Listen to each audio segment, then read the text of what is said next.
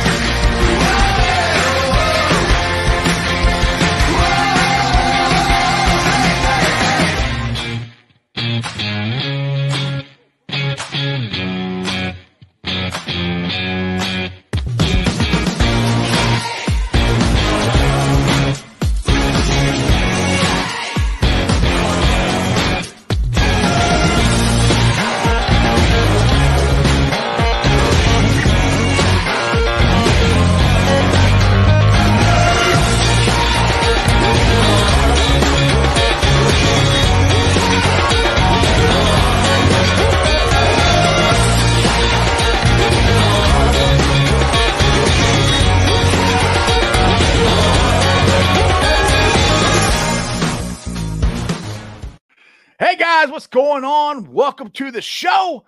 This is Sports with Strawberry Ice. I'm your host, the Iceman, Jeff Trunapole. And as always, I'm bringing you sports from a West Side point of view right here in the great city of Cincinnati, Ohio, home of Joe freaking Burrow. Now, do me a favor. I'm trying to get Joe freaking Burrow, or Joe Burrow, whatever you want to call him, on my show. I tweeted this out. I'm trying to start a movement, people. Let's see if it works. Probably won't, but I'll try it anyway. So if you go on Twitter or Facebook or Instagram or TikTok or any of these other platforms, do me a favor, tag the show, tag Joe. Is a hashtag join Strawberry Show, Joe. Hashtag join Strawberry Show, Joe. Let's see if it works. I don't know. We'll find out. But if you found the show, do me a favor, hit that like and subscribe button. Smash that thumbs up. I am up to 1,020 subscribers. That is awesome. I appreciate every single one of you guys. Now this show and every show is brought to you by T Properties. T Properties, quality housing for quality people. Check out their website at www.tpropertieslc.com for all your rental property management needs and your rental needs. All right, let's get into this. We got a special guest. It's going to be a fun show. Last time he joined, it was a blast, but let's hurry up and invite Guy first. It's Jeremy D. So hi, just Jeremy. What's up, man? All right, nobody cares about you. Let's get to Zim. I know. Let's do it. Where did he go? Oh, there it is. Hold on. Got to hit this first. Zim, what is up, brother? Hello, world. How's it going, guys? How y'all doing? Good, man. Long time no see. I just saw you Monday, didn't I? Right. Good. I want to say that's a sweet looking jersey you got on right there, my brother. You like it? Look good? Looking sweet. I guess I got a throwback on, huh? I see that. Well, I got a throwback behind me. Right. Yeah, you got that's a couple all throwback. Yeah. Jeremy's jealous because he does. Go ahead, Zim. I was gonna say, I got a couple of new ones, but I just got them still in the plastic. I'm gonna break out one. I'm gonna break out one soon. I threw this on as soon as I walked out of the pro shop. Hey, I'll put this thing on. For everybody that's listening to Iceman right now, I want y'all to know y'all rocking with the realest, the man. He's not no myth. He's a real living legend. And y'all watching the show. I saw him live and in person, in line. And these other guys doing podcasts, they're not sitting waiting in line for no drops. They're just out here faking it. Iceman is the real deal, people. And I can promise you he's telling you the truth because I can see Jeff doing it and I know he did it. Now my face is even redder than it normally is. Thanks, Sim. Shit, brother. But I want to get to you, man, because you got a special experience that most Bengals fans didn't get to. You got a sneak preview of the New Stripes. And that was because you told me you're like, I'm gonna be in Cincinnati. I'm like, oh, cool. What the hang out? Didn't say one damn word about going to go see the New Jerseys or anything. But how was that, man? Man, it was great. You know, I can't.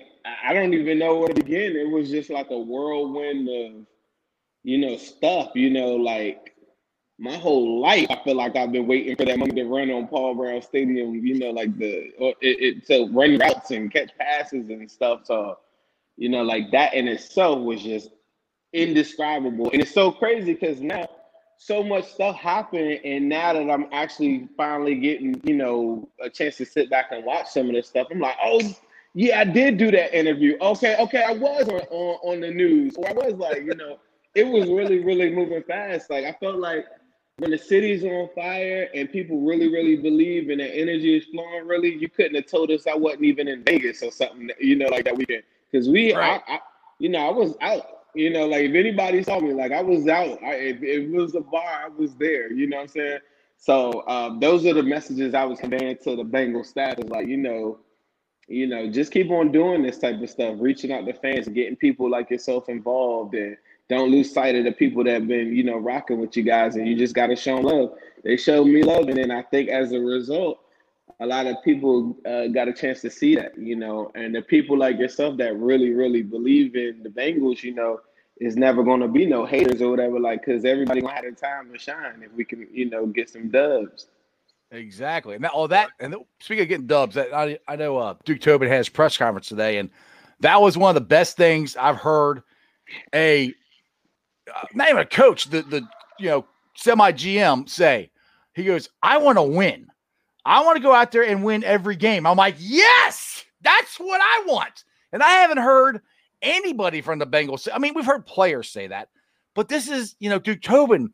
He, you know, I call him the GM. He basically is player development person, but whatever. I mean, to me, that got me hyped up out of everything he said on that press conference today. I want to win. I'm like, yeah, so do I. So do we all. Right, I'm with you. You know. I was pretty hot too. Yeah, Jeremy. Go ahead, man. No, go Zim. Go after it, man. No. I didn't catch all of it. I actually was about to post a clip of him just saying, like, you know, he was really optimistic about Joe because starting week 1. I remember when Joe got hurt, and I remember a lot of people, you know, just thinking the worst, and you know. It was like 2 kids. I wish I could shout them out right now, but a guy hit me. He said, man, I got the same exact tear that Joe got. I got every single thing. He said, I'm in my 6th month right now. He was like, if I was in, this is like a kid in high school or something. He was like, if I was in the NFL, you know, like they would probably let me rehab this way more. He was like, you got to think Joe's in the NFL. He's like probably in the prime of his career. And at the time, you know, a lot of people were saying, oh, well, Joe isn't going to come back to like mid-season, or he might not even play at all. You know that was just like 6 months ago? That was sad. You know what I'm saying? But yeah, I kept saying, do you guys not remember Carson Palmer? I mean, he got hurt in a play game in January. He got hurt in November. I said, I expected him to be back game 1. I said, you know, I didn't think he played in any of the preseason games or anything like that, but what's up? But this is key, though.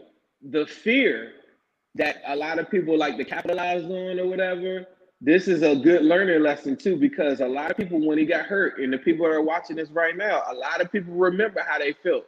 Like, oh, he'll never play again. Oh, like they're so fearful of the worst before you even let it play itself out. Here we are. Somebody's listening to me right now thinking like, yep, that was me. I didn't think Joe would come back or whatever. But I'm here to tell you, I saw Joe throw.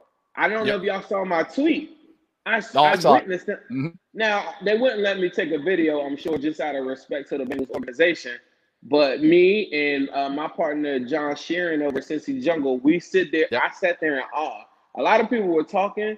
You know, we talk about Joe Burrow. Yeah. To actually see it in person like that, like it was a little different than a football game in this weird sense. But I'm talking about planting on it, throwing it, launching, 50 yards, 35, slant. Well, you said he threw it. You tweeted out, said he threw it 50 yards off his back knee. I'm like, hell yeah.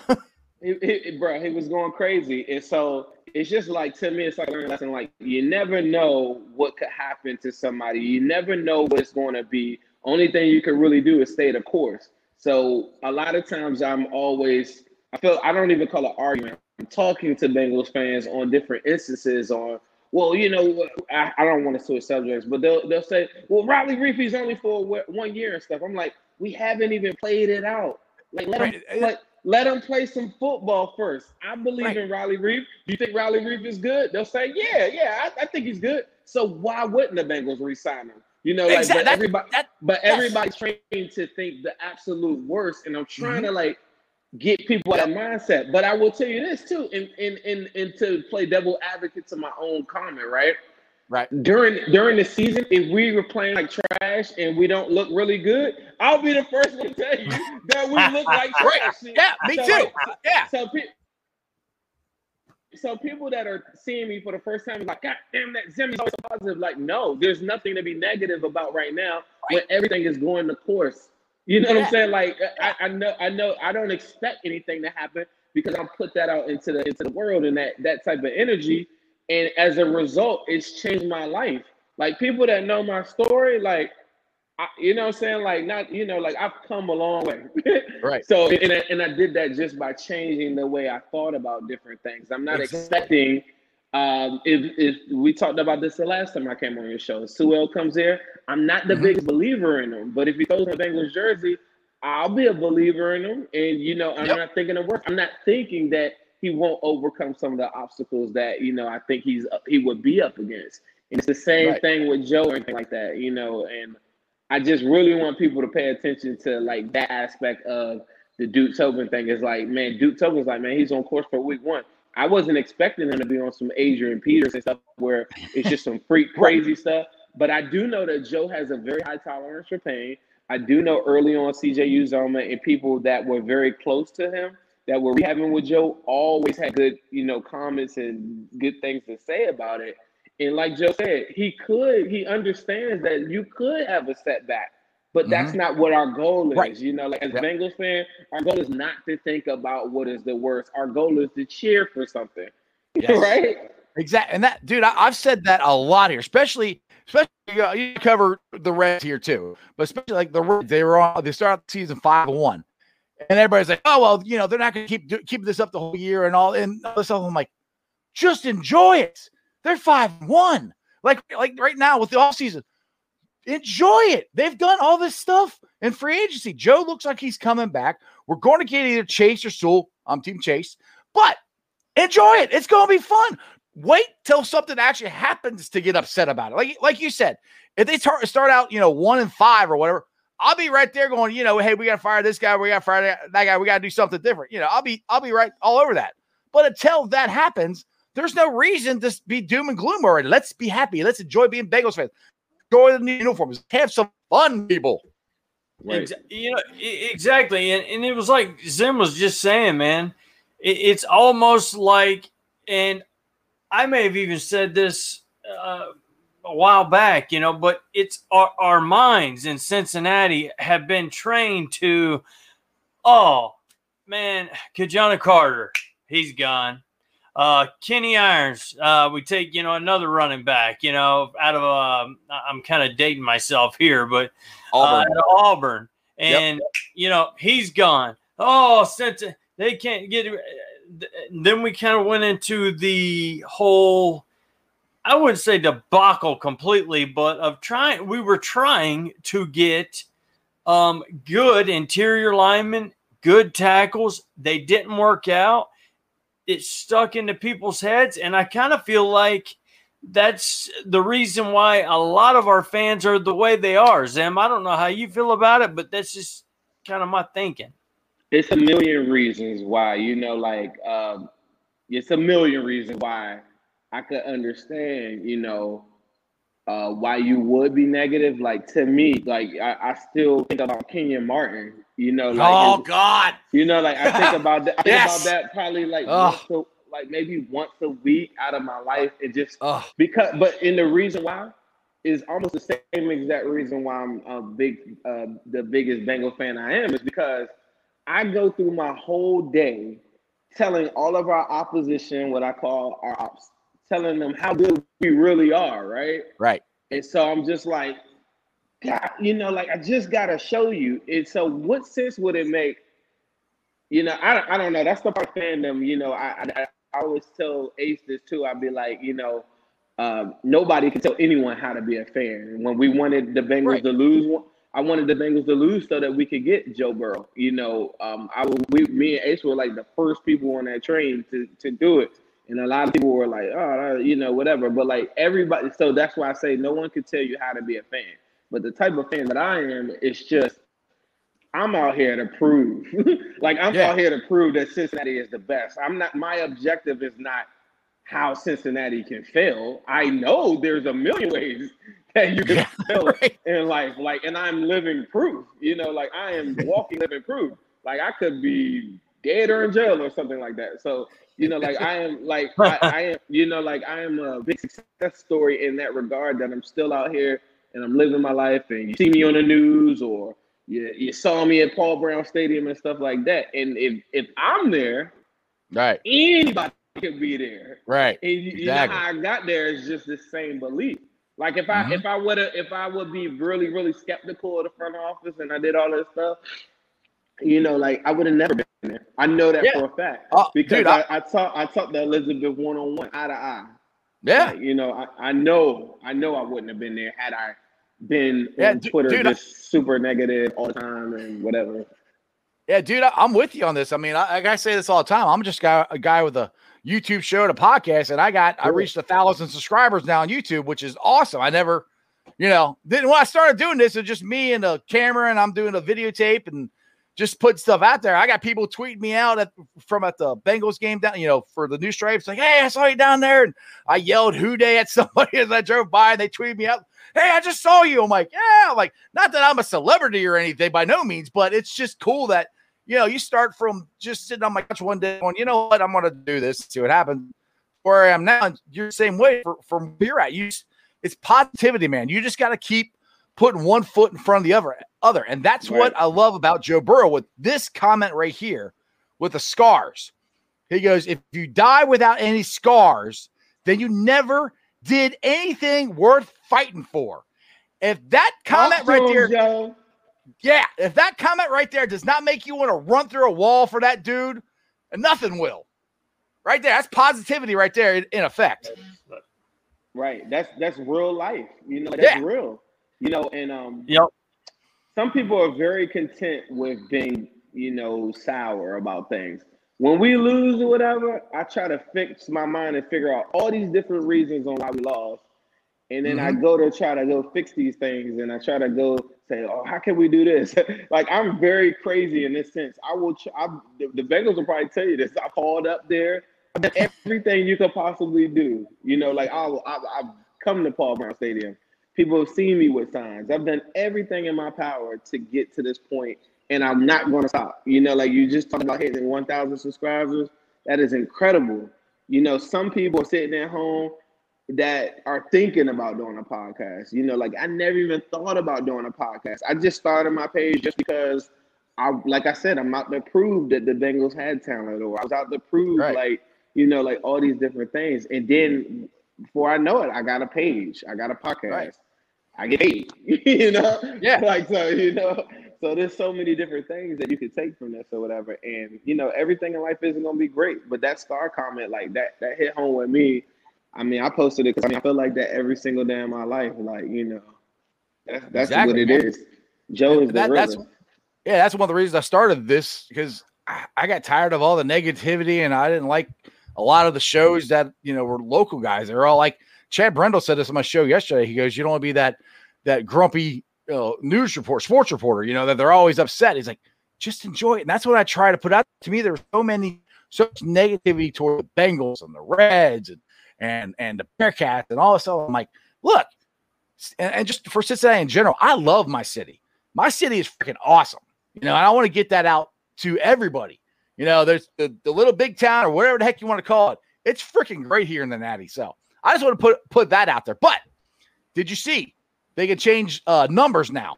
And did you see what I'm sure you already saw what Jesse Bates, what number he might be he might be getting, yes, sir, 3 all day, every day. The trays.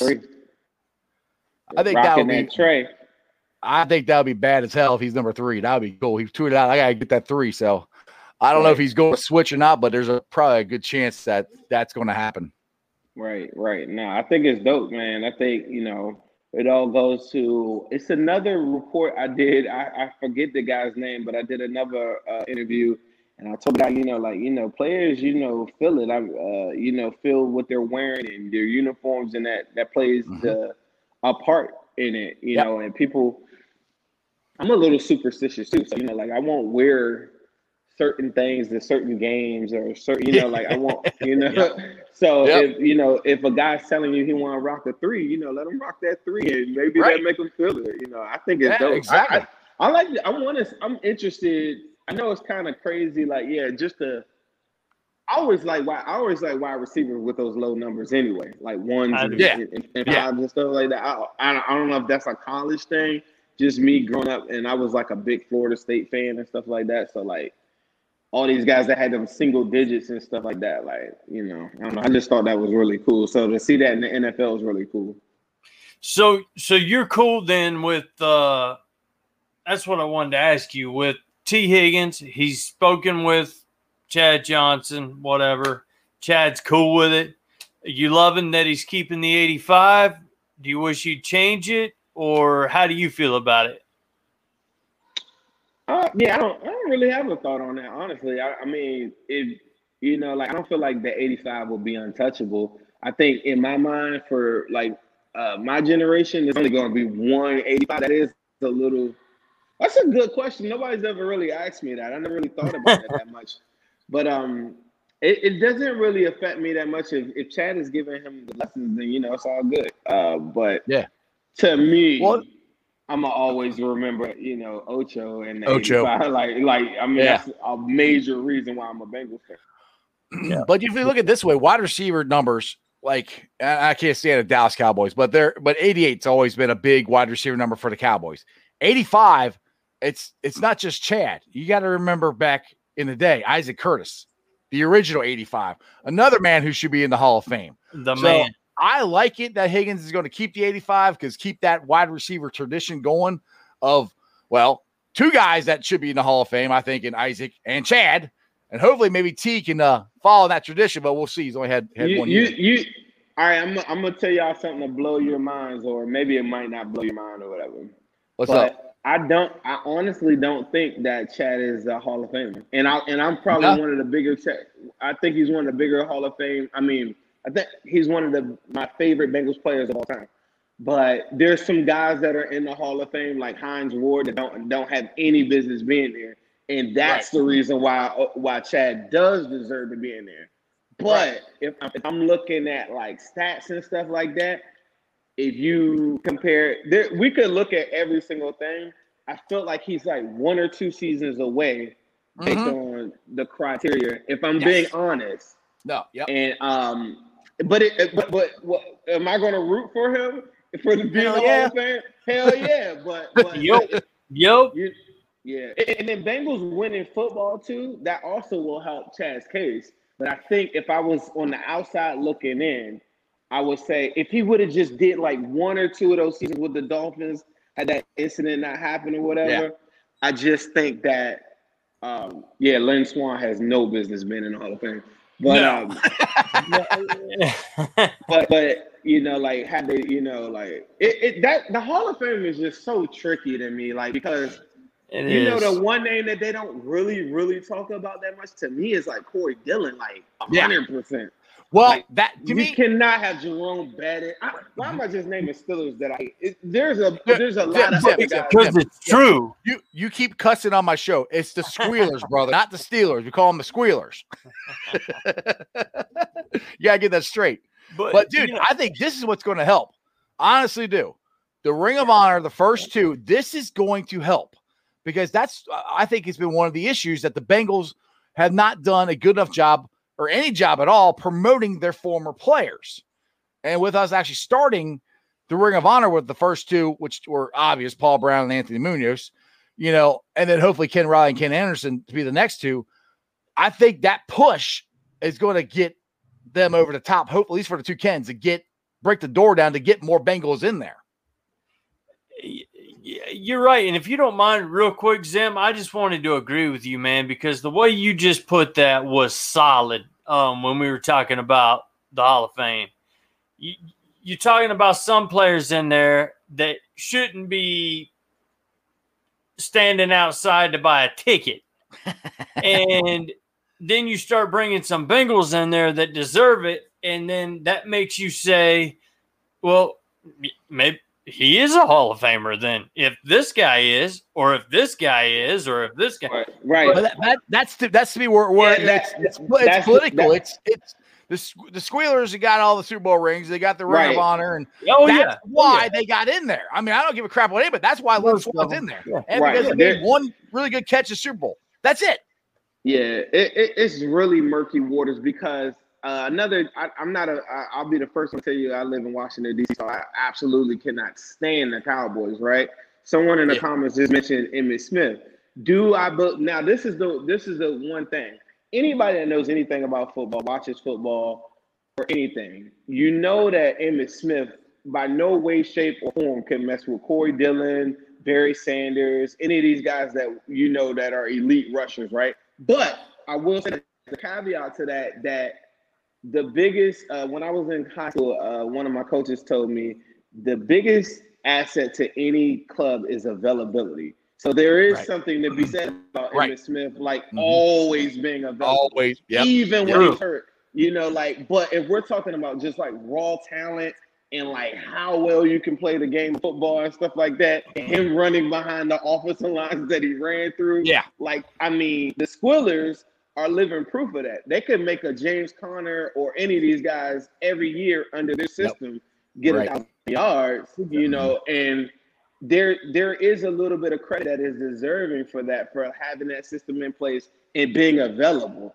So like I said earlier, Ocho, I'm kind of digging him because he wasn't available for those last 2 years. If he would have just had like 800 something yards or something like that, I feel like AJ Green is kind of like the same thing. He just needs like 1 or 2 more years of like 800,000 yards, and I think he's a lot, stone cold lot. But if he doesn't do that and he's not available to do it or he gets hurt, then, that's where the conversation super gets murky, because we all know that AJ Green, out of that generation of those wide receivers, Calvin and everybody like that, and Larry, like he's there. I mean, it's Calvin, Larry, Julio, those guys right there, they have to get in, but his numbers might not line up when it's all said and done.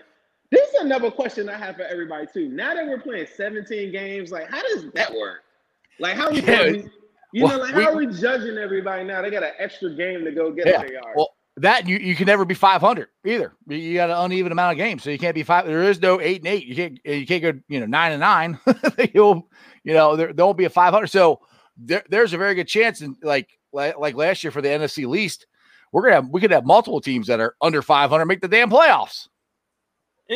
Exactly, and I think what you're getting at too, Zim, at the same time is 17 games.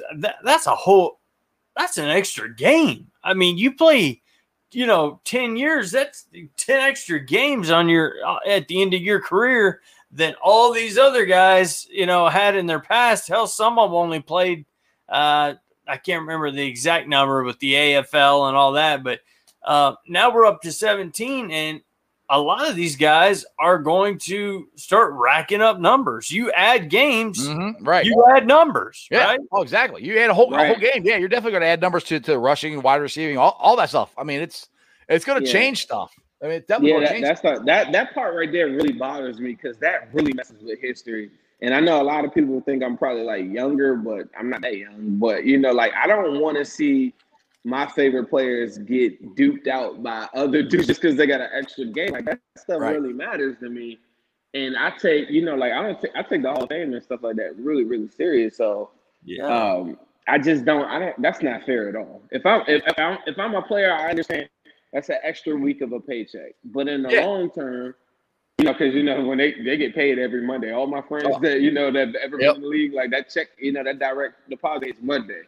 So you get one extra week or whatever, but long term or whatever for the like I'm very sensitive about like some of these things changing the rules and everything like that, because it just really messes with, it hurts our cause for some of these players. Like, like now Corey Dillons of the world, Ken Riley's of the world, Ken Anderson's of the world now have an even harder uphill battle to fight because you got all these lesser than players with more games, or the rules are now bent in their favor. That's why it's very important as Bengal fans, we really lobby to get these guys in, because before you know it, I'll be old and gray sitting at home telling y'all about, how great Ocho Cinco was. And people will be like, oh, yeah, I bet he was, but why does his numbers not look good, compared to this guy?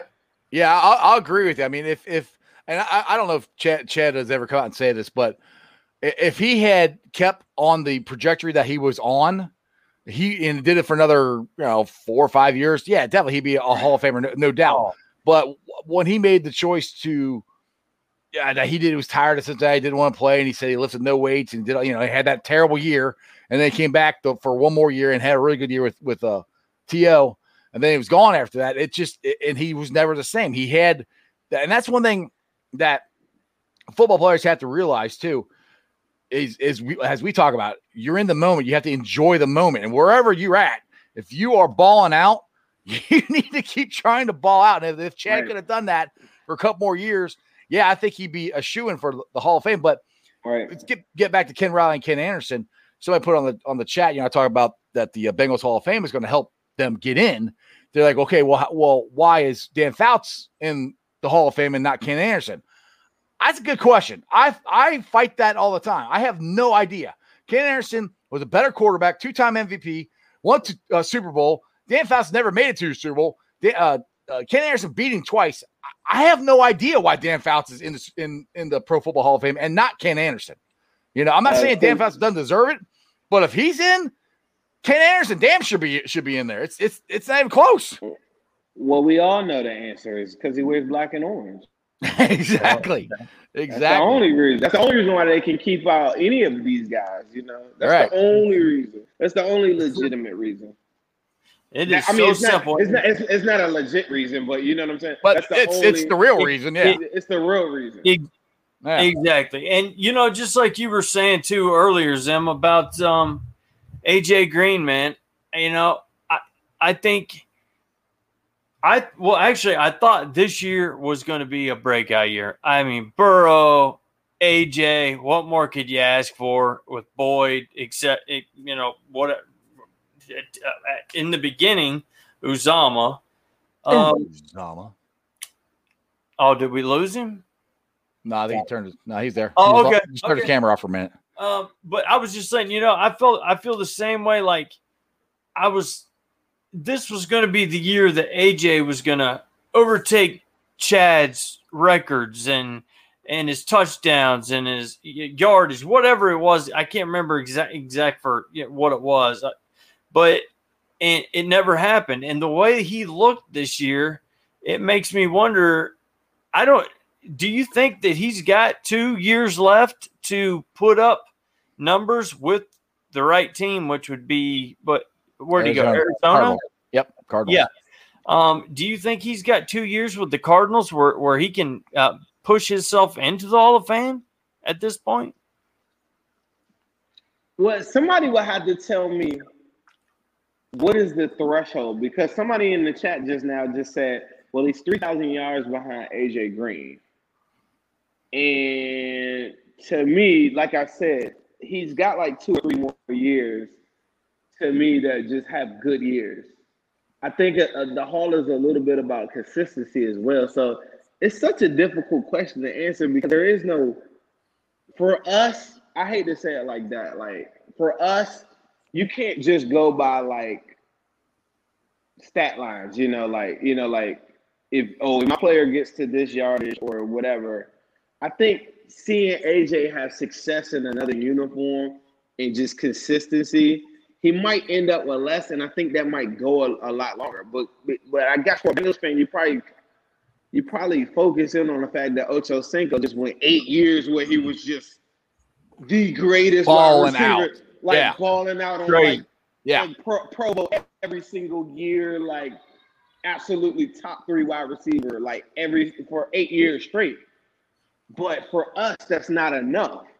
And that's what so like Jeremy, that's a tough question to answer. I just think that if people saw him ball out like this, like look at Larry Fitz. Before he just retired, he didn't have great years, but the consistency and just the stigma and the mind condition of seeing him going out there, ESPN is going to give him a couple highlights if he has a good block. If they're winning and he does something one day, it's just like people need to understand like media conditioning and just conversations and stuff like the same way I was talking about earlier about Joe's knee. It's just a conditioned thought that it's going to be really, really bad. The line is the absolute worst in football. It's all these different things that if you really, really think about it, they just simply aren't true. But that's what I'm saying. It's almost like you have to condition fans, the media, the writers that do this, that you could keep on doing this and do it above. I think it'll be a lot for people just to see AJ at his age still do really well. Even and what I say really well is like play 15 out of 17 games a year and have 800 to 1,000 yards. Like just that, to me, for 2 more years, probably makes him a Hall of Famer to me. Just because it would be awful damn close. I'll say that. It would be really close because I don't think it's really just about stats. The thing is, there's no just about like that. I don't know if there's a line of demarcation. Okay, you hit this, you're a Hall of Famer. You hit this, you're not.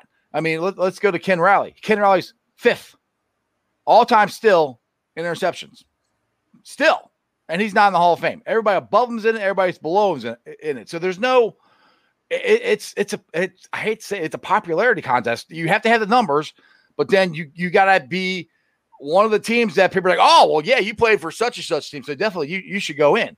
I mean, that's where I get with the Ken Anderson and Ken Riley. I don't understand why they're not in there. It doesn't make any sense. But real quick, I want to get this out of the way, and then we get back to the conversation. They just play for the Bengals all the time. That's why. Right. Exactly. All right. This is you're watching Sports Strawberry Ice on YouTube. You follow me on Facebook, Twitter, Instagram. I got my boy Zim Huday. He's from Orange is the New Black podcast. You also got your own channel too, don't you? On YouTube. Yeah, Zim? Just put in Zim Huday. It'll pop right up. There you go. Exactly. So I didn't want to interrupt our conversation, but I like to put that up there just in case. For some reason, people don't know who you're watching. So I mean, hey, I treat everybody as though they've never seen me before. Like you notice that every time I talk to you on here, I'm like, hey, if you've never seen my face before, here I am. Well, that was fun. Well, I was standing in line for the jerseys Monday. I just started talking, and it just cracks my son up. I just start talking, to whoever. We're talking football, standing in line. So I'm like, hey, I said, you guys are Bengals fans, right? They're like, oh yeah. I was like, you ever subscribe to Sports Strawberry Ice? They're like, no. I was like, all right, well, you need to subscribe to my channel. They're like, what? Like, what? And then they always go, what's the name again? I'm like Sports Strawberry Ice. I got a red face, so it's like a strawberry. You know the worst thing about it's so funny you asked me to come on here too, because the one thing that I walked away from, and I hate that I think like this too. I'd be like, man, I don't like to live in the past. But I'd be like, all right, how could I do something different? When I walked through that line, immediately I had told I told somebody as soon as I went in the building, but they were kind of rushing me. When you saw me, they were like, hey, you got to be at this place at X amount of time, because they wanted me downstairs to talk to like the media and talk to something else. But I was like, dang, I wanted to talk to all those people in that line right there. I wanted to go through and like shake everybody's hand in that line. Right. And I'm so glad that you were like, hey, man, what's up? Because had I not done it, I was trying because I knew if I made eye contact with everybody in the line, I would have had to like go like just how I am. Right. I would have been like, hey, I'm Zim. I'm glad you're here. Like I done did that to Eric, and I was so mad. I was like, damn, I wish I could have did that. I told my wife that too. I was like, it was this line of people. I was so happy that people were actually like standing outside waiting for it. And lo and behold, Iceman was standing there. And I just, I don't know. That means a lot to me, man. I think that's crazy because anybody can go online and just order it, right? Yeah. Now, I wanted to be there. Well, the funny thing was when I got out of line, because I didn't know you went backstage. I thought you were standing in line behind me. So I got out, and afterwards I'm kind of looking around for you. I'm like, where the hell is Zim at? I said, where does anybody know where Zim went? And then I started walking around the stadium doing a video clip for the video I put out on Monday. And then I'm driving home. Then all of a sudden I see your ass on Twitter inside the pro shop, and you got Mike Daniels on there. I'm like, damn, I should have waited. I could. Oh yeah. I was like, man, I almost forgot I even did that live. That's how crazy. Bro, Cincinnati was so loud and turned this weekend. That's how crazy it is. I almost forgot I did that. I almost did another live with another player, like we're gonna do something later on. But me and Mike came up with an idea. He was like, "Man, since I can't be right there, I think we should do like a live Q&A." So I was like, "Cool." As soon as they show me the jerseys, we're gonna do it. But when we were down, when I went down there, when you saw me, I was at the media part where they just unveiling it for the first time. And they were really, really, like you couldn't be really, really loud because people were interviewing and stuff. So I was like, Mike, when I go upstairs to the pro shop, and I'm thinking you're gonna be out there. That's like I should have, man. I should have done it then. I wouldn't think about it. That was the funny. I would have told you off camera, but I thought that was a great story. That is like when I finished that up, I was like, all right, cool. I can go up there. Iceman's still gonna be up there, like it's still, he probably doing his thing.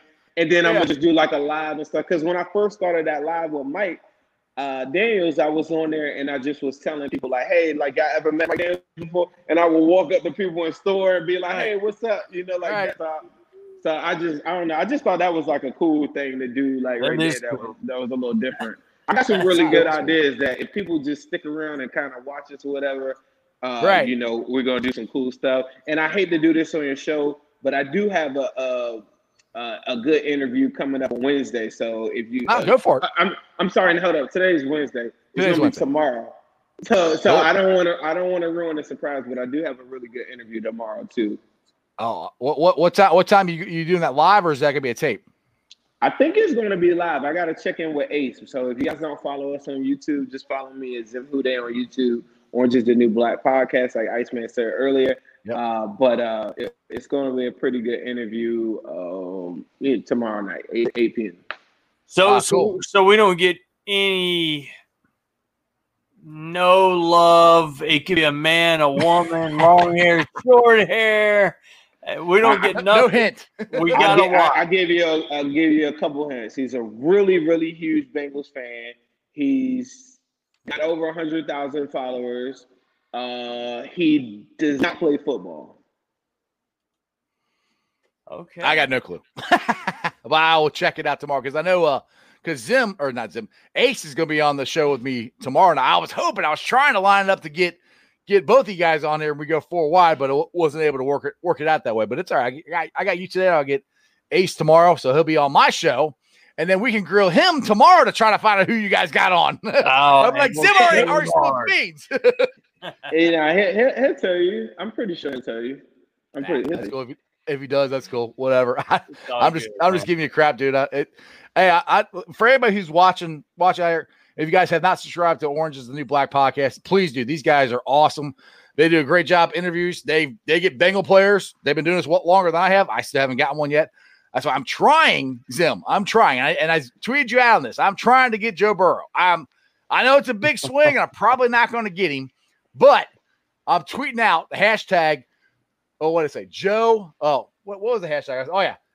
Join Strawberry Show, Joe. That's the hashtag I'm trying to put out there. See if I can get Joe Burrow to come on. So, and if you guys watching, tweet it out.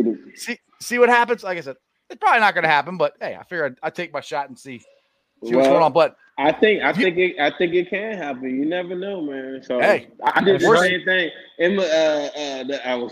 The Bengals asked me one time. They was like, "Hey, you ever need some players?" And I'm thinking to myself, like, I can kind of interview a lot of different players, right?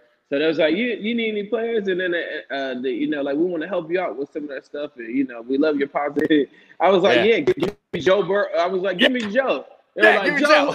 They were like, "Joe who?" I was like, Burrow. And then they all had like this, they all like laughed and were like, "This guy's serious." And I was like, I kept the same straight face, like, "Yeah, absolutely." Yeah. If you don't do it, I'm going to go get him myself. So right, exactly. Well, speaking of positivity, that's one thing I love about Mike Daniels. I love his positivity on your interviews that he's done with you, his positivity about the Bengals, his positivity about Joe freaking Burrow, and his positivity about Zach Taylor. And Joe Burrow even said that on the podcast with Chris Collinsworth. The positivity of how they are all in with Zach Taylor, because I know Zach Taylor's getting crushed by the news media, and which I mean, it's rightfully so. He hasn't won that many games, but when you got your players, because they ain't got to say that, they don't have to say any of the stuff that they're saying about Zach, but they choose to do it. That's a good thing, I think. Yeah, I agree. I agree. Okay. I was waiting on you, man. I was waiting for both of you to start talking. Yeah. Hey, this is about you, brother. But go ahead, man. No, I agree. I never I just 100% agree. I got you. I tweeted something earlier. It was more of a statement than a question. So yeah, right. And I'm the same way about it too, because you know what? Yeah, no, I was gonna say earlier. I tweeted that Joe has a ringing endorsement for Zach earlier. And somebody hit me and it was like, well, what is he supposed to say? I'm like, dude, I watch a lot of interviews. He could just say, yeah, I'm going to work and, that's the clip or whatever. But for him to go out of his way and say Zach is going to be one of the best in the league, that's somebody I have a special bond with. That's my point. He does not have that. That's a little different. Yeah, that's super different. And then from what Tobin said on into what Burrow's been saying and Daniels has been saying, and there's been a lot of positive energy coming out of Cincinnati right now, and that is a good thing to have. Exactly. Now I know if you guys haven't watched Zim and Ace, they did Civil War 2, and I was on the original one with Team Chase, so everybody knows me and Zim and Jeremy are Team Chase, and I want to put not that one, this one. Nope, that's it. Where's that? I had it up here. Oh, here it is. I want to put this up. This right here is one of the biggest reasons that I think the Bengals need to get Chase.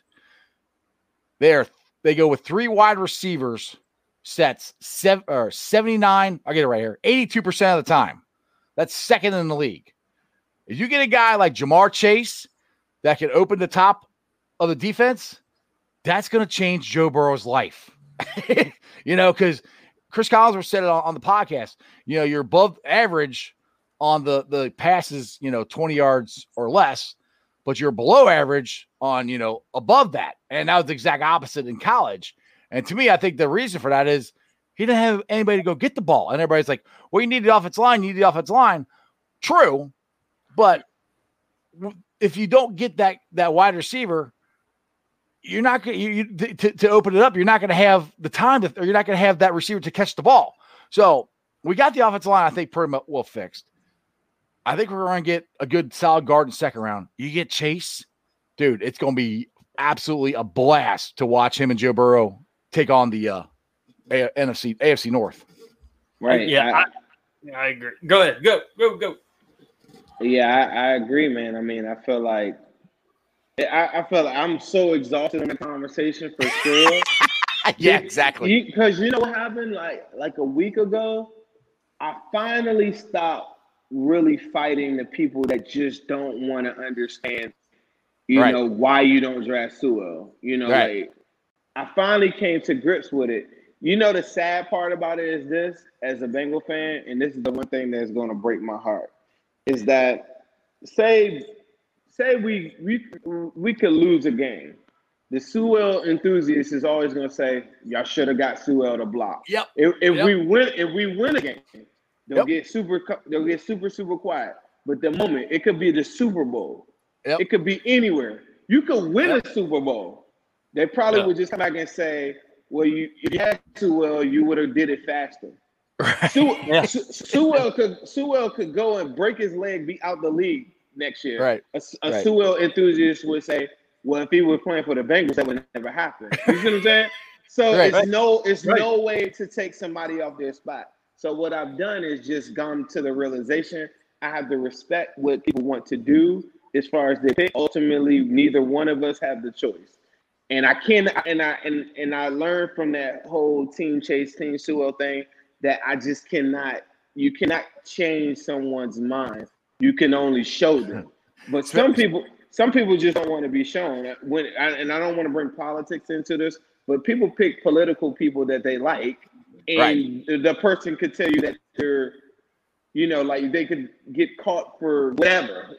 It could be, whatever, politicians. But people that stick to them or whatever, they still just look right past all that stuff and say, nope, that's the guy that I want to vote for, and it really doesn't matter. And for me, it's the same thing with this. Yeah, and like I said, I'm Team Chase, but if the Bengals draft Sewell, I'm not going to be upset. I mean, that's fine. If that's what they choose, that's cool, because I don't think we really can go wrong either way.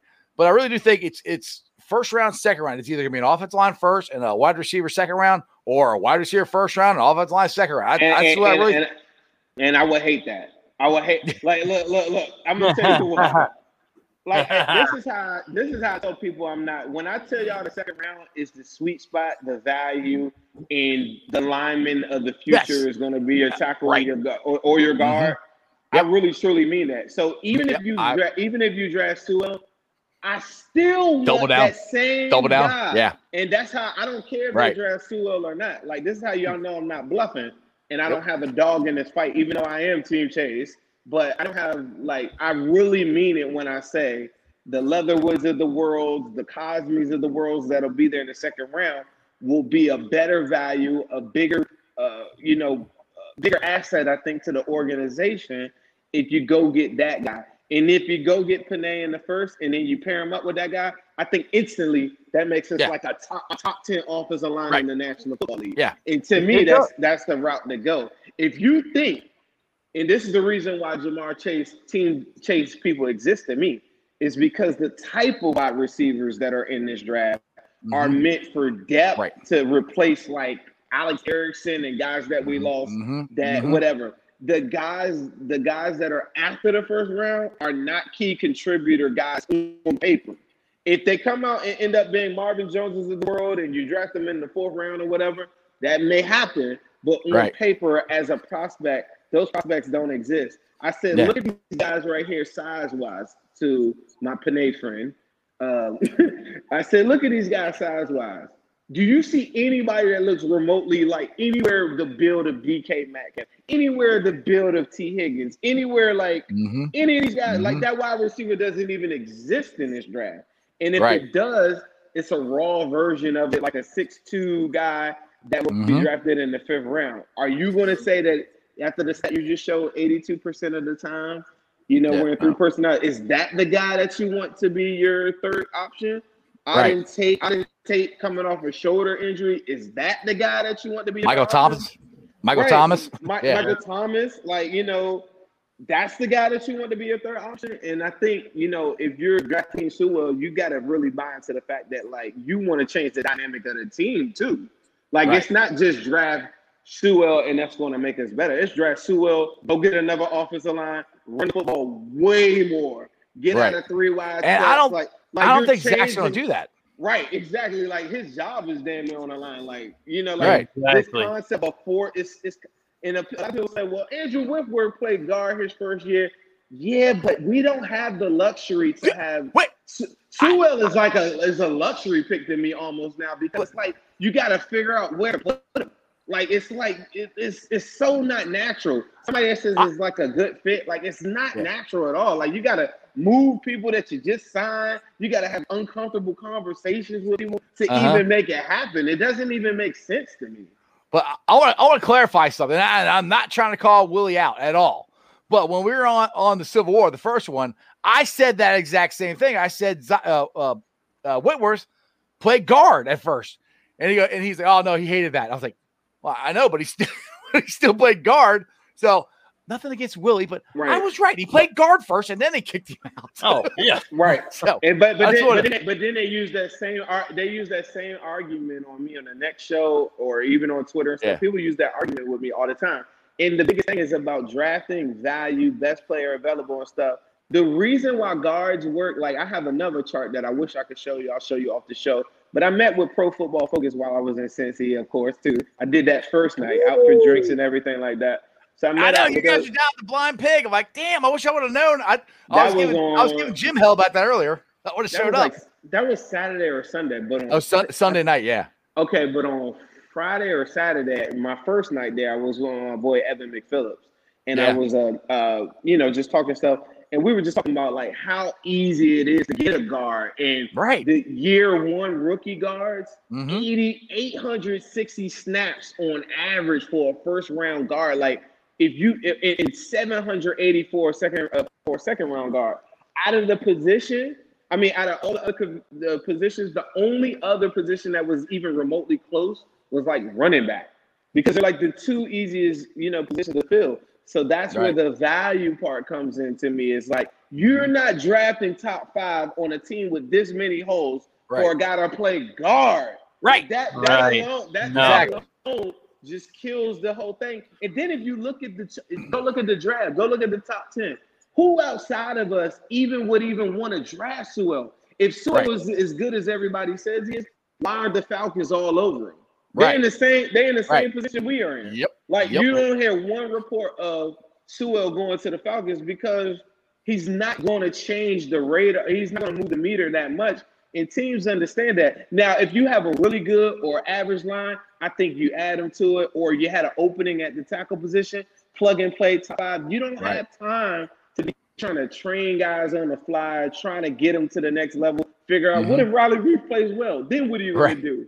So it's like so many different attributes, so many different variables that go into it to me, whereas you just look at Jamar Chase and say, look, week 1, you are X receiver. This is what we're going to run. We're not changing nothing. Everybody on the team is telling you the offense, this is what we did. This is what we did on this play. This is like everybody knows what we're doing. You're not changing nothing. And everything that Zach has done thus far is now this is his chance to show what he can do. Joe feels comfortable. He has all season to launch into all his training, all of his playbook stuff. He doesn't change anything. All he does is insert Jamar Chase in it to the same snaps that AJ Green did.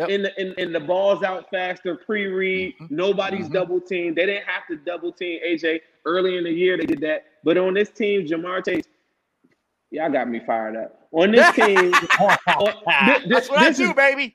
So the Sewell thing is one thing. Like it's not even a comfortable fit. The second, the other biggest point to me is this. There's going to be very few times in life where it's a unicorn matchup where it just fits like a glove. And with a talent this high, Jamar Chase going to the Lions or the Dolphins versus going to the Bengals is so different. And that's to me what life is about, like being at the right place at the right time.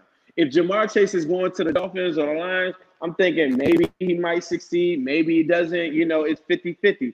Him going to the Bengals is such a unique opportunity in this.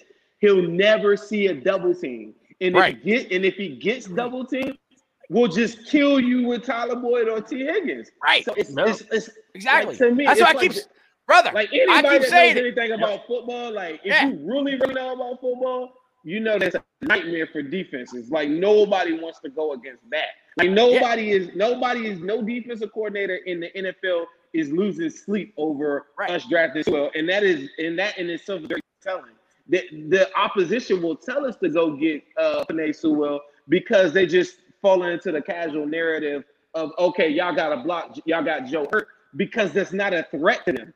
You could go get an offensive lineman right now. Go talk to your Steelers fan. Go talk to your Raven fan. They're like, go draft Sewell. You guys are idiots if you go get Chase. The reason they're saying that is because he's not a threat. TJ Watt is saying, what? I got a 19-year-old right there across from me, and I could just go one-on-one with this guy? Cam Hayward is saying, that's the guy that I get to go year one? Like, they're licking their chops. Like, the hit rate for him being successful in the National Football League is cool. I think he's going to be a great pro. That's a whole different conversation. But for immediate success, like winning right now, he's going to have bad reps. There's going to be mistakes that are made. The difference is one bad rep is a sack. One bad rep from Chase is an incomplete pass. Or they'll throw, or he throws it to somebody else. Because, like you said, you got Boyd, you got Higgins, you got Chase.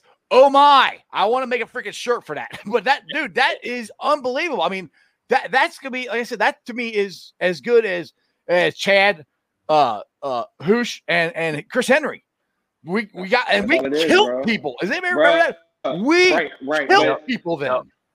I mean, So- if you're looking at Pat Mahomes or any of these guys, like he had the weapons right there before they cleaned it up. Like his first year, him going out the playoffs, everybody then came back and said, how can we shore up the line or how can we make this elite? Then when the board had like a Sewell or somebody on there and they shored up everything with their line because they had a lot of deficiencies on defense as well. So they shored up those things later on, but early on, it was all about like give them all these weapons to make them really, really good. People like to focus on what they've seen last. I like to look at a lot of these different things and learn from it. You know, like that people also get spooked by the unicorn situation that the Chiefs had in the playoffs as well, where you had a unique scenario where your best lineman goes down, right? Yep. Now in addition to the other guys that went down, right? And then you had a coach in conjunction with that refused to change the game plan and didn't say, let me run the ball. Yes. Andy Reid, for all the credit that he gets, that was the worst game plan combined with you have now some guys off the couch. That's like if we went to the Super Bowl and we put John Jerry out there to start. Right. Yeah. But Bengals fans don't realize that. They just see bad line play and they say, oh, well, that was, that's what'll happen if you don't get Sewell. That's such a casual thought because the same person that told you that was the same person cheering their ass off when Joe was throwing for 400 yards every week. Yes. That same dude. Exactly. Yep, exactly. Yeah. But you had a great point right there, and people don't bring that up too much about the Super Bowl. Yeah, they messed up. They knew they didn't have the tackles, but they still tried to run the same offense. You can't, and they should have figured that out at least by halftime. That and it's not like they don't have great running backs on that team. They could have ran the ball. They could have done something different, but they didn't. Anybody that tell you that we had the worst line in football. Now, this is another. I got into this. I think maybe with Ace or something. Pretty much all of my disagree. I use Ace actually as a measuring stick for every single thing, and he probably doesn't even realize it.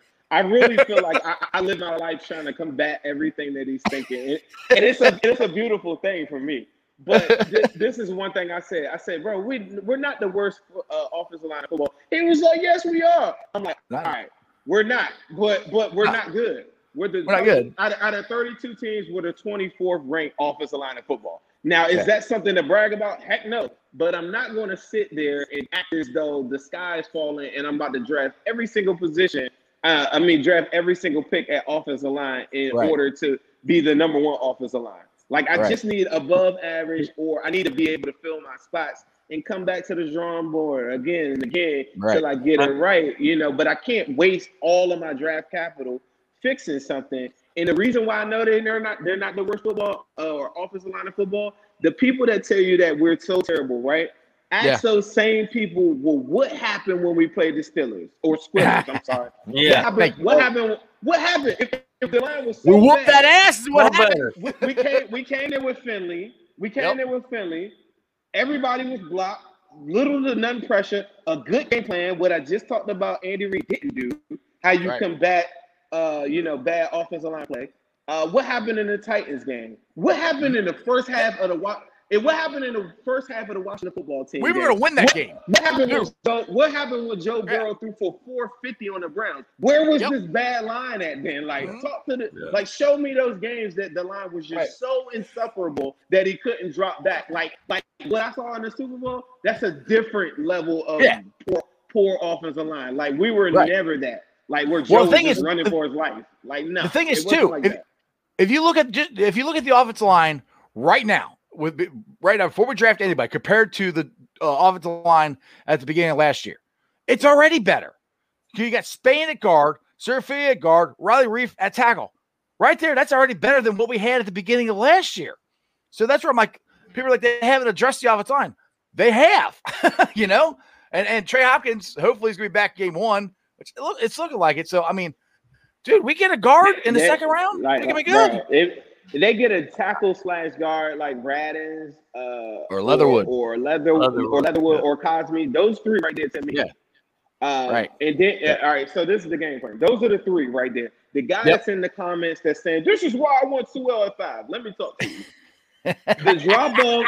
Preach on, Sam. Preach on. Let's go. Listen, the drop off. Like, if he was generational, he would never make it to number 5, right? the drop off from his skills and what he can do from a technique standpoint to the guys that I just named are very, very, it's not a big drop off at all. It's a very small margin. Where Sewell is better is because of just pure size and strength. And yeah, you wouldn't get that profile, but say Sewell never cleans up the bad stuff that we see on tape. He's no better than the guys that we're naming. He has to be coached and clean up a lot of his technique stuff for him to be taken at that high, which I think he could do. But in terms of how skillful they are, or you want to talk about athletic profile, Cosme and him aren't that far apart. Nope. And if you're able to get him in the second round, I just read a comment. The guy said, that's exactly why I want to get Sewell, because there's so many offensive line. That is the worst take I've ever heard in my life. Yeah. It's the exact opposite. Because that's the reason you take the second round, because there's so many. Yeah. Right. It's the exact opposite. That's the reason why we want to take Ja'Marr Chase early, because you won't see it later. And that's how you know I'm not all about like just getting wide receiver and I want to block or whatever. If you don't get Chase in the first, or you don't get like any of the top tiers that guys like in a trade back situation and a wide receiver in the first, I'm able to say, all right, cool, like let's just block and let's run the football. And I don't even want to come back to wide receiver in the second. I'll come back to wide receiver in like the fourth. But my point is, you come back and you go get Radins, Leatherwood, one of these dudes like that, or Cosme like in the second. You then come back in the third or the fourth to go get just a sheer guard. They're saying that Landon Dickerson, and the reason why I did that, Radins, Leatherwood, Cosme, is because they have two Alabama boys. Because they have the potential to play right tackle, right? But say that Reed plays good. Your backup plan is now that you know you have a guard, because what did I say earlier? Guards always, they work out. Right. So I'm not going to say they always work out, but they work 90% out of the time. 90% of the time. Yeah. And you're putting in a guy that had no business being there. You like say he plays really, really well. That's your right tackle of the future. Okay. Furthermore, you go back to the third round. Landon Dickerson and guys like Trey Smith from Tennessee, these guys that will also fall. And the only reason I say Landon Dickerson because it's medical, but that's a first round talent that could fall to the third or fourth round. Is he the one from Atlanta? Is he, or not Atlanta, but from Alabama who tore his ACL? Right, but he was the one doing the cartwheel. Cartwheel, exactly. So I think he looks pretty good. But his medicals, like, they probably don't check out. So guys like that are going to fall because it's an influx of offensive line. And people got to stop living off of, well, we drafted, like, that doesn't matter right now. It don't matter. We're talking about now, doesn't this matter year. right now. Right. This year, these guys that we're talking about in the second, third round would have been drafted in the first or the beginning of the second last year. Just like a T. Higgins. If T. Higgins was in this draft, he would not even make it to 20. Like, that's the difference. Right. That's but you can't tell them that. That's why I said my only job is to give people information. The guy that's screaming in the chat that said, well, that's the exact reason I would get Sewell. There's nothing you can do. There's not, you can bake him cookies and have Sewell, have Ja'Marr Chase bring it to his front door, and he still will say, give me Sewell. I'm not here to change his mind. I'm just here to inform you on the talent level that's there. And this is the plan that I have. And I think Sewell could work, but it's not going to work like you think. I promise you. And you know what, bro? The way you just laid out the draft for the Sewell people and the Chase people, you just did it perfectly. I mean, when you take Chase, there's not as much of, okay, now we got to do this. Because in the second round, there's going to be somebody there, a Leatherwood, we're going to. So, there you go. If you take Sewell, then like you said, then you're just going to start down a path of needing of going ahead and taking another guard, and then maybe looking at a wide receiver in the third round. And it's not that that's a bad path, Jeremy. Like, that could work. But to me, I just think that you have to do a lot to accommodate that. Yeah. And that's the main point. It's like it messes up a lot of people's comfort level on what you're currently building, and it's almost like you're going all the way back to the beginning of drafting them, because now to me the game plan is very different. And if you're telling me you're putting him at 5, like if you're telling me that you drafted him, at 5, like, why are you playing him at guard? If he's going to be drafted at 5, he needs to be playing a tackle, Tackle. because that's the value of it, right? He's not Quentin Nelson. Like I don't know. I could be talking about that forever. Like it's just. I want to make this. I want to make this forward quick because we're over an hour, and I don't want to. I don't want to keep you any longer. I appreciate all the time. Love having you, man. My point to this whole thing, real quick. Chase, I think there's 3 wide receivers. Even we'll put Pitts in there too. Chase, Waddle, and Smith, and then you put Pitts in there. Past that, to me, there's a big drop off in wide receivers. In the offensive line, you got 2 of them. You got Sewell and Slater, which are good. But the rest of them, and like you said, we're looking for a guard in the second round, preferably a tackle that can play guard. But there's so many there. That's key. That's very key.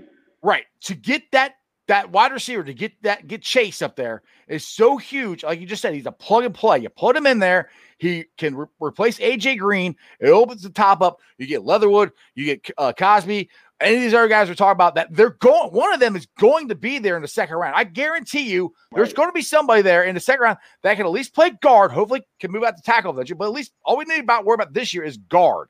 If you get that, dude, we're set. And I think we have a shot at making the playoffs if you do that. That's how big a piece Chase is. And see how quick it is too.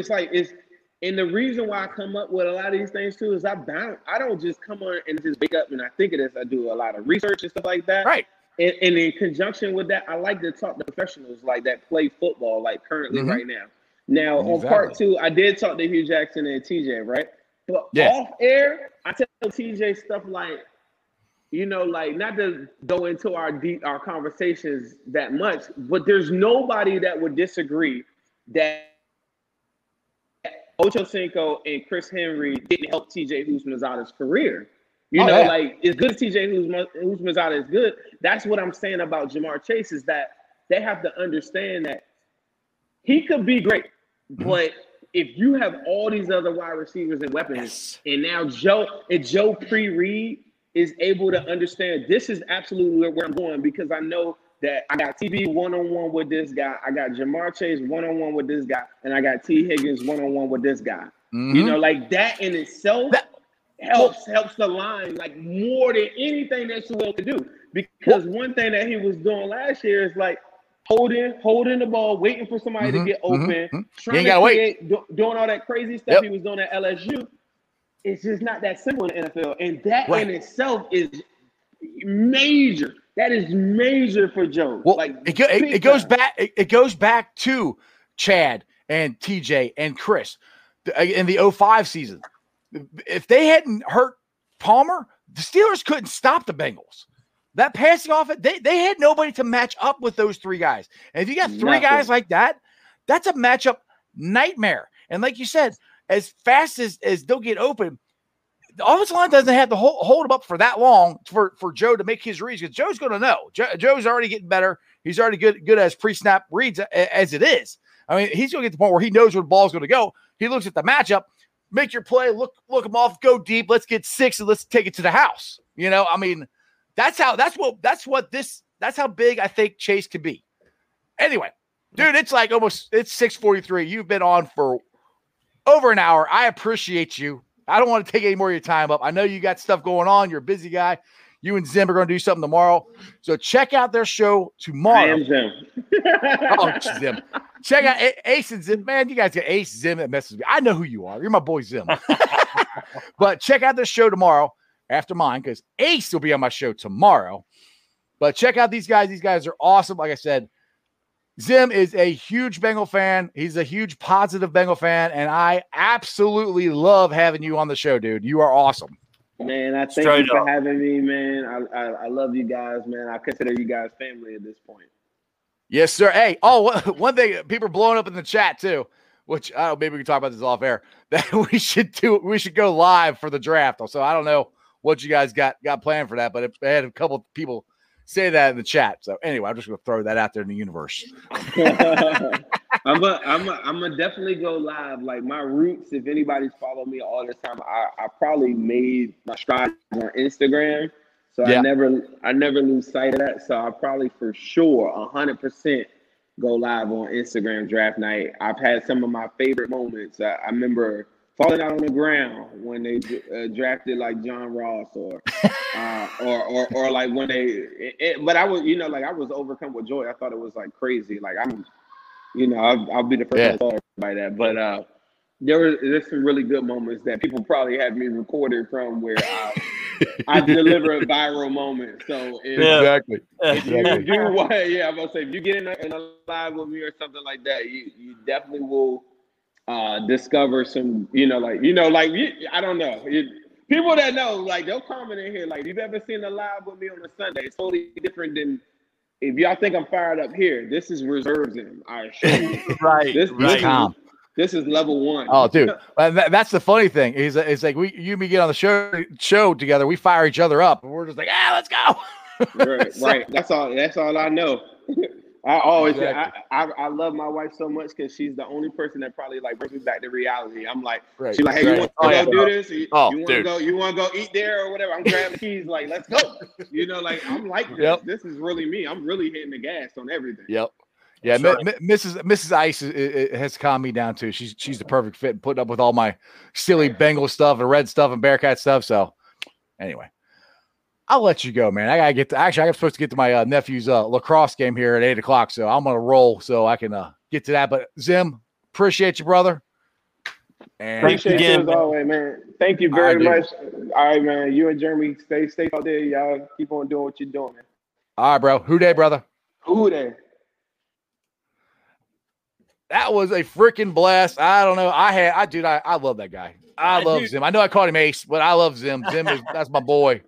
Dude, freaking love that dude. You're getting all of your Bengals information in an hour and 10, 15 minutes, whatever.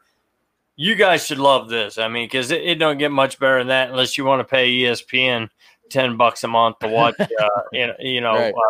Cowhead blabber on.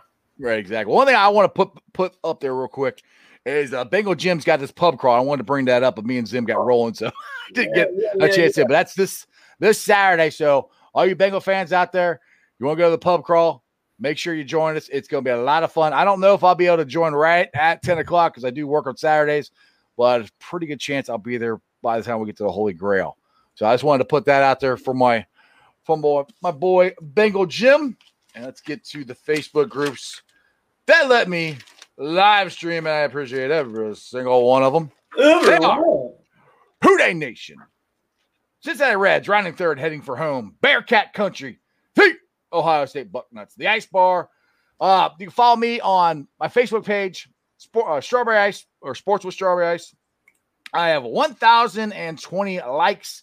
I have 1,107 followers on that page. That is awesome. You can also follow me on Twitter at Jeff A. Trunipole.